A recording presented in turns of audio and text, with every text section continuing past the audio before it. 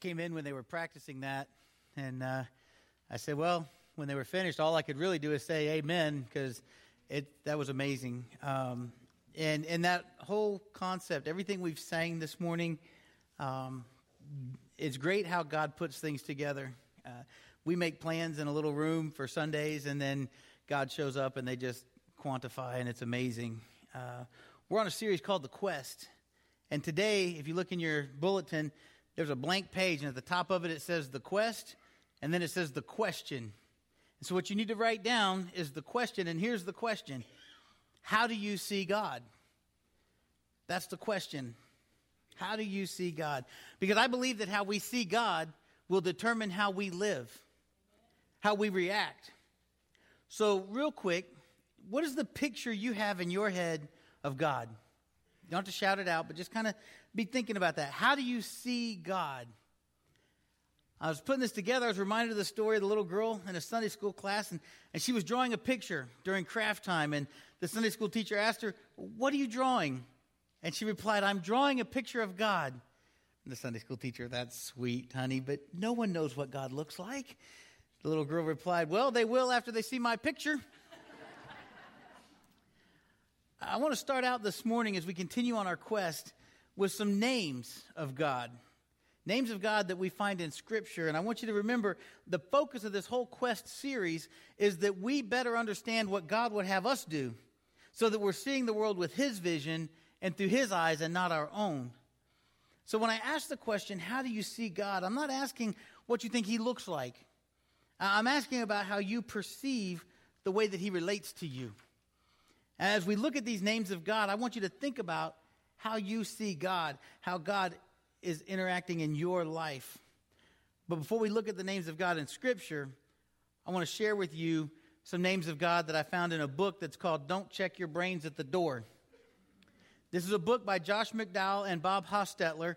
And I got to tell you, whether you're young or old, this is a great book, by the way. It's kind of like Mythbusters for God. And so I think we can all relate to that. And I want to encourage everyone, if you haven't read it, to read it at least once. You can get it on Amazon used for as little as $5.78. There's a selfless plug for Don't Check Your Brains at the Door. It's well worth the $5. All right, here we go. These are myths of how the world sees God and Jesus. The first one is this. The world sometimes sees God as a cosmic cop. The killjoy. They see that God is up there in heaven. He's walking the beat, and He's making sure that Christians don't have any fun. He rules by the book, and He is a very strict judge. The cosmic cop. Other people in our world, and this goes for a lot of Christians as well, not just heathens, okay? But some of you all may even think this way. The next one is Luke Skywalker. They see God as Luke Skywalker. The Force. Dun, dun, dun. Kind of like He's some impersonal force that it can be used if we have enough faith. We can use the force of God. There's also the vending machine God. We all know this God very well. He's also known as the Father Christmas God, or Santa Claus, or the genie in the bottle God. You know who I'm talking about because we've all done this. "Oh God, I've been good." Mostly. Anyways, it would be really great if you would do this for me. Like a vending machine. We just go up, we put in our prayer, and out comes the answer that we wanted. Or we rub the lamp of prayer. "Oh, genie God, help me pass this test, and I promise I'll study better for the next one." Some of the teenagers are starting to wiggle a little bit. Hit too close to home, didn't I, kids? Hey, don't worry, your parents do it too. "Oh, God, help me get this raise, and I'll tithe more." What? Everybody should get a raise. We do these things because we do these things. We do it with Jesus. We do it with God. We want to make deals. We want to be like a pawnbroker for our prayers sometimes. You know, people also think about Jesus. He was just a good teacher. Oh, he said a lot of good things, but really? The Son of God? Equal, but not really? Really? He was just a good teacher. Or the superstar Jesus. You guys know rock star Jesus, right? Fed 5,000 people. Everybody wanted to be around Him. He fed those people. He healed people. I want to be around Him. Yeah, we like superstar Jesus. He's the cool version of Jesus. There's wimpy Jesus. Wimpy God. That's where we confuse meek and mild with weak and wimpy. You see, we forget what meek and mild really mean, that it's power under control. And that he had all the power of God, and he kept it under control and used it to glorify God and not himself. But yet the world still sees him as wimpy Jesus. There's plastic Jesus up in the ivory tower, not approachable, but he's up there and he's looking good. There's white Jesus too. Almost forgot about that one. That's the one where everybody thinks that Jesus is white. And so if he's white, he can only be concerned with white people. You'd be surprised how many people believe that one. In my office, I was going to bring it in here, but I didn't want to distract anybody. I have Jesus in a box. It's true. You can come in and see it. It's about this tall. When you press on his back, he actually says Bible verses. And it's kind of creepy. I'm told that when you walk around my office that his eyes follow you, and that's even more creepy. But I have this Jesus in a box, and I got to thinking about that when I was writing this sermon. I was like, that's it. We take all these things, all these ideas we have about Jesus and God, and we just put them in a little box, and we package it up. We can't keep God in a box. I want to look at the names of God in Scripture, and when you start to understand these names of God, you're going to be thinking, shame on me for trying to put my God in a little box that defines him. We can't do it. Before we get into the names of God, I want you to just pray with me. Father God, I thank you. Thank you for the opportunity we have today to study your word, to hear it. As we look at all the ways that we define you, I pray that you'll forgive us for the times where we see you as so small and tiny and that we can just box you up. I pray that you will just move our hearts, Lord, so that we will know you are who you say you are. And we will have faith and trust that you will do what you say you will do. And that'll be enough for us. Forgive us for the commercialism of your name and the other things we do against your name and against your will. I pray, Lord, right now you'll just speak to our hearts. It's in your Son's name we pray. Amen. We can't keep God in a box. If you want to write down some of these names, that'd be awesome. You can look them up. I'll throw out some scripture references that go with them. But one of the first ones is Elohim. It's the plural form of El, E-L. And Elohim means strong one. It's also used of false gods, but when it's used of the true God, it's a plural for majesty, almost like the most majestyest. I made that up, majestyest. It's as big as you can actually get. It's especially used when talking about God's sovereignty, his creative work, his mighty work for Israel, and in relation to his sovereignty. And it's in Isaiah 54:5, and also in Jeremiah, uses this word Elohim to really talk about the sovereignty and the creative work of God. There's some other compound names of the name El, and so I'm going to get into those a little bit. There's El Shaddai, which is God Almighty. Oh, that's a good one. That's the God I want to follow after. El Shaddai, God Almighty. Some scholars say that it also stresses God's loving supply and comfort. And others say that it stresses his power as the Almighty One standing on a mountain and who corrects and who chastens. Ooh, I don't know if I want to follow that God now. He's going to correct. He's going to chasten. That's another word for discipline. But that's El Shaddai. That's God Almighty. That's Genesis 17:1. You can see reference to that. And also Genesis 28, chapter 28, verse 3. There's El Elyon, the Most High God. And this name for God stresses his strength, his sovereignty, and most of all, his supremacy over everything. Daniel 7:18 and verses 22 and 25 are also El Elyon, the Most High God. El Olam, the everlasting God. It's his unchangeableness, and it's that he's connected and he's inexhaustible. He doesn't stop. Genesis 16:13. One that we're all familiar with is Yahweh, YHWH. It comes from a verb which means to exist and to be. That and its usage shows us that this name stresses God as independent and self-existent. He's always been, he always will be. Exodus 6:3. Now there's some compounds of Yahweh.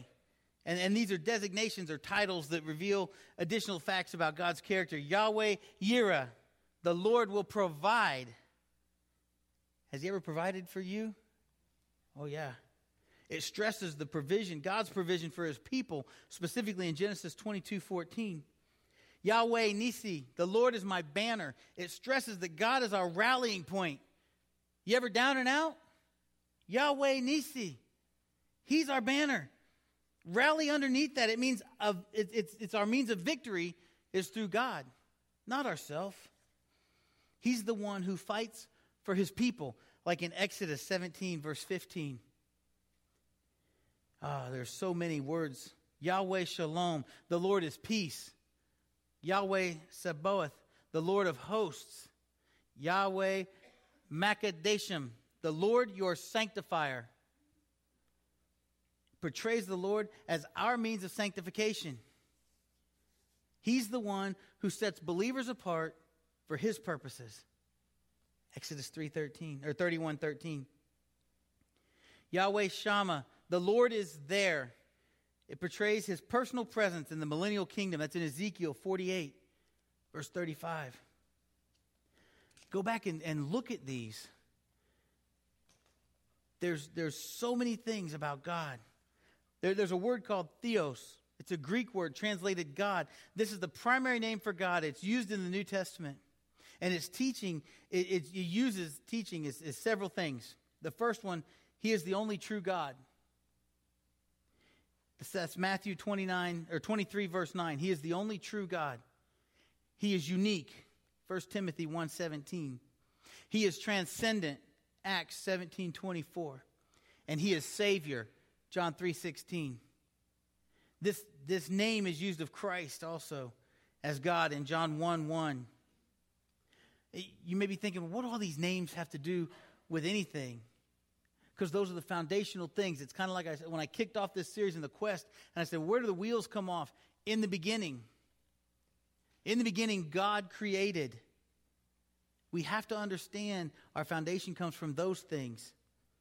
Not from our ideals of what God is, but for who he really is. There's another word. It's called kurios. It's spelled with a K. K-U-R-I-O-S. It's up there. It's the Greek word, and it's translated Lord, and it stresses the authority and the supremacy. Now, it can also mean sir, owner, master, or even refer to idols or husbands, but it is used mostly as the equivalent of Yahweh of the Old Testament. It's used of Jesus Christ, meaning rabbi or sir. You see, it stresses supreme authority. And last but not least, we use this word a lot about God. It's Father. Father is a distinctive New Testament revelation that through faith in Christ and through submission to him, God becomes our personal Father. It's used of God in the Old Testament only 15 times, but the word Father is used of God in the New Testament 245 times. Now, where we sometimes have problems with that is how we view our earthly fathers seems to sometimes transcend in how we view our heavenly fathers. So if you men, we have this problem more than women. If we don't respect our earthly father, it takes us a little while longer to come around the bend to respect God, our heavenly Father, for who he is. Women, if our earthly father didn't treat us well, it takes a little while in order to trust our heavenly Father, who is I am, who is everything I just said. But Father, as the name of God, stresses God's loving care, his provision, his discipline, and the way that we're to address God in prayer. Matthew 7:11. So how do you see God? Because the way that you see God will determine how you live your life. The way that you see God will determine things like your work ethic. You stealing from the company? No, I would never do that. You taking longer breaks, but clocking out for shorter ones? I don't know what you're doing. But the way you see God will determine how you do things in your work. The way you treat your spouse will be determined by the way you see God. The way that you treat your kids and your grandkids will be determined by the way that you see God. The TV shows and the movies that you watch will be determined by the way that you view God. You see, the music that you listen to will be determined by the way that you view God. So how do you see God? Does it show in your daily life? This is where we're going to all get a little bit uncomfortable. Because I got to tell you this, the way that you see God will show in your daily life. Because how you live shows the world how you see God. You can say what you want. You can sing what you want. You can pray what you want publicly and privately. But how you live your life shows the world how you see and how you view God. Baylor University did a study a few years ago. And this guy named Greg Laurie wrote this in his blog. And he kind of adds his own description to this study. But Baylor University did this study, and it went like this. It was actually published in USA Today, and it's an article about how people view and see God. It's entitled, "The View of God Can Predict Values, Politics." It was based on a survey conducted by Baylor and identified 4 viewpoints of God. So I'm going to throw out 4 more. And they also called them in this article, they called them 4 gods, if you will. People were asked to agree or disagree with 10 descriptions of their personal understanding what God is like. And the researchers then identified what they thought represented the 4 views of God. First was the authoritarian God, described as being angry at humanity's sin and engaged in our lives and world affairs. The next one was the benevolent God. Those who saw God in this way believed in a primarily forgiving God who would want us to care for the sick and the needy and love orphans and widows and that kind of stuff. Then there was the critical God, whom people viewed as having a judgmental eye on the world. But he wouldn't intervene to either punish or comfort the world. Just had a critical view of it. And lastly, there was the distant God. People who held this view simply believed there was a cosmic force that launched the world and just left it spinning on its own. I already talked about that in the first sermon in this series. I read through those descriptions of these 4 gods, and I was trying to figure out which one I believed in. And the problem is none of them really worked for me. And there were certain aspects in the different descriptions of God I agreed with, but none totally summed up where I stood. So I came up with a 5th category of my own. We like to call it the biblical God. The biblical God, yeah, he's angry at the sin of humanity, just like the Baylor researchers put out there. About the authoritarian God, but he's kind and he's full of mercy, just like those who believe in the so-called benevolent God would say. He does care about the sick and the needy, but the biblical God certainly would not be described as a critical or distant God. It's very important that we understand who God really is. And what he's really like, because the way we see God will influence how we look at life. Our view of God will determine the choices we make, even the big decisions in life, such as who to marry, what career path to follow. It will even affect the way we vote. How we see God will also affect the way we look at problems and crises in our lives. You see, if you have a big God, you have small problems. That's why I don't ever worry about anything. I run everything through a 30-day meter, and most things don't matter after day 6. You get to day 30, it was so small it shouldn't even have been on my map. But if you have a big God, your problems are small. But if you have a small God, and he's in that box, you have big problems. And every problem is a big problem. Now listen, that's not to say, and I don't make light of catastrophes and actual big problems that happen in our world. But it is to say that if you have a biblical understanding of God, then your God is bigger than any problem you will ever face. And that's fact. It's how you look at things through God's eyes when these things happen. You see, God gave this blessing to Moses for the priests of Israel to pronounce over the people. The Lord bless you and keep you. The Lord make his face shine upon you and be gracious to you. The Lord lift up his countenance upon you and give you peace. That's in Numbers 6:24 through 26. This gives us a biblical picture of who God is. He loves to bless us. He loves to keep us. He loves to smile on us. He listens to us. He protects us. And he gives us peace, even when the world around us is in turmoil. And sometimes we get frustrated with God because he doesn't give us what we want. And we pray for something. We tell God that he needs to do this for us. And if he really loved us, he would. And we sound like kids. If you really love me, God, you do this for me. Mom said it was okay with her if it was okay with you. That's the stuff we do. And then God says no, or not right now. And we get mad at him. And we feel as though he somehow has shortchanged us. And we forget that the very person, the very entity that we think has shortchanged us has given us his son as a sacrifice for our lives and for our sin. And that's where we're going to spend eternity because of that. And yet we have the audacity to think God shortchanged us because we didn't get the prayer answer that we were looking for. Wow. Maybe we just didn't like the answer. Sometimes we interpret no as no answer at all, but in fact it's still an answer. No means no. God loves us so much, he doesn't give us what we want because what we want may very well destroy us. We're not ready for it sometimes. Or maybe it's not his plan. Look, I've been in ministry a long time now. I've seen and heard a lot of things. I've seen many situations in which people got what they wanted and didn't like it once they got it. I'm entitled to this. Okay, God gives it to them and they come back going, I didn't want that. Yeah, I know. I tried to tell you.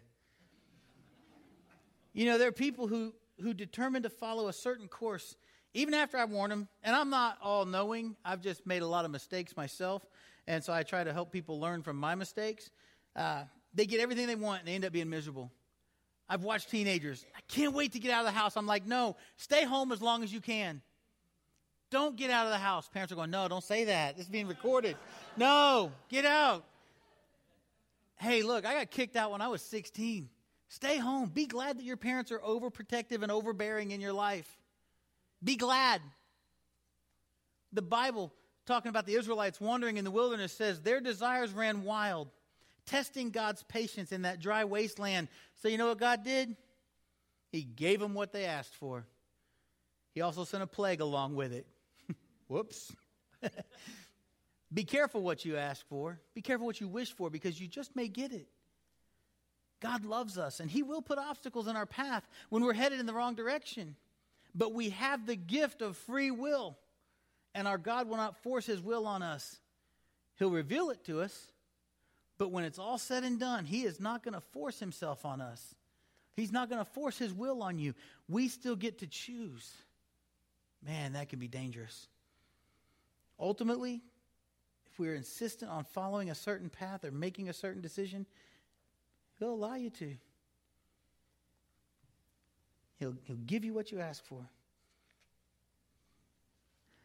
You see, the thing is, sometimes we feel like we're simply going around in circles in life, not growing spiritually, not following a path maybe we think we should follow, not understanding why things aren't lining up for us. And the reality is, maybe it's how you're looking at God.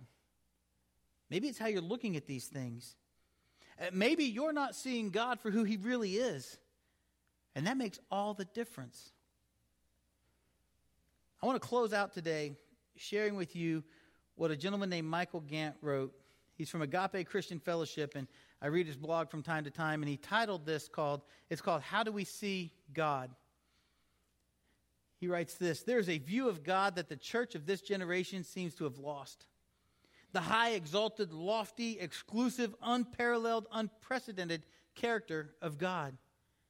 Preferring the comfort of his nearness, we have forsaken the truth of his transcendent holiness. We want to snuggle and wallow in the cheap grace and shallow sanctification because we have abandoned the biblical picture of God's holy and exalted nature. He is not the man upstairs. He is not Big Daddy. He's not Papa. He's not your homeboy or anything else that our conscience or imagination wants him to be. Those images of God are safe. We don't respect them. We don't fear offending the image of the God that we snuggle with, that we get warm fuzzies with. This is the emergent God, the God that we always wished was, and so we formed him in that image. We've made God safe. Now, he doesn't write this, but as I was reading this, I kept thinking back to the Chronicles of Narnia, and they're talking about Aslan. Is he safe? No, he's a lion. He cannot be tamed. He's not safe. but he is true, and he'll do what he says he's going to do. You see, we've made a God that fits in our box, that fits in our sense of goodness, our sense of graciousness, and our approachability. That's him. I'll let you decide if he can watch you when you walk around the room. But when we put him in a box and we make him safe, it's only a matter of time until we have completely coerced scriptural interpretation into a system of universality. It's neutered God and it's rendered him harmless. It'll be interesting if he actually fits into our mold when we stand before him on the final day. I think he may not. Because the God revealed in the Holy Writ is not accustomed to behaving in a way that makes men feel all warm and fuzzy. Some things we need to know about God. God is ineffable. He's indescribable. His glory is amazing. He dwells in an unapproachable light. No man can see God and live. Exodus 33:20. God is a consuming fire. Hebrews 12:29. What about either one of those verses is safe? But they're true. In a single word, God is holy. God is infinite holiness. And when you understand that, you will understand the wonder of Isaiah in chapter 6 in his prophecy when he cried out at the vision of God, "Oh, woe is me, for I am a man of unclean lips, and I live in the midst of people of unclean lips." Aren't we most blessed that the second person of the Trinity, Jesus, the very Son of God himself, has bridged that gap between the finite and the infinite? The holy and the profane. He has broken down the barrier between us and the Father. However, he did not do this in order that we could become, or that God would become like man. He did that through the power of the Holy Spirit, that we would be conformed to the image of his Son. You see, the God of the New Testament is the same God that thundered from Sinai and caused Israel to tremble. He has not morphed himself into something else. And I'm not comforted by serving a God with whom I could meander into the sanctuary and throw my feet up on the communion table and have coffee and chat with him. I am more greatly comforted in serving a God that makes me tremble in awe and wonder. A God who is not like me, who is entirely other than me, holy. I don't know about you, but I don't want to worship a God if he is like me. And I hope you think the same way. I refuse to worship a God that I can keep in a box or in my garage or on my wall in my living room with 500 channels. Well, I just made a transition there and some of you missed it. I choose to worship the one true God. The one true God that is holy. There are many names and many descriptions for God, but the more we try to define him, we will find that the box we put him in just gets smaller and smaller. And we end up seeing God through a very misty lens. As we respond to what you've heard today, I pray that your response is to let God out of whatever box you put him in. And let me tell you, you don't have to come forward to do that. You don't have to do any, there's nothing magical in letting God out of that box. It's between you and him. But you know if you're doing it, you know where you keep God and where we should have God. As we respond to what we've heard today, look, if you want prayer, the elders are here. The baptistry is ready. We'll move the tent. We'll help you start fresh. The only question you have left to ask today is how you're going to respond to what you've heard. I hope you see God differently. I hope you've been challenged somewhat by the scriptures. I hope you'll go home and study these words and these names for God. And I hope that will help you to see how you see God, and that it will change the way that you see God. Because when we change the way that we see God, it will change the way that we see the world around us as well. Will you stand and sing with us?